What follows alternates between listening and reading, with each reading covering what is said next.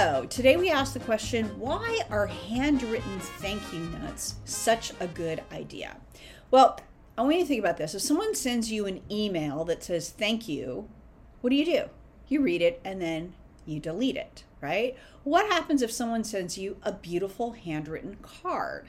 First of all, it's such an unusual thing, right? You're like, wow, they took the time to write this card and put a stamp on it and send it out, right? So it feels a little special. Secondly, if it's got a nice little picture on it, what do? Most of us put it on your desk, put it on your table, right? So if let's say you're trying to get a job and you're asking people to help you, sending them a handwritten thank you card is a reminder to help you with your job search, right?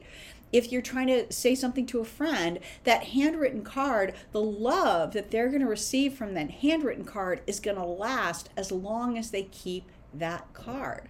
So what do you think? Will you maybe invest in or create your own handwritten thank you cards? Let me know.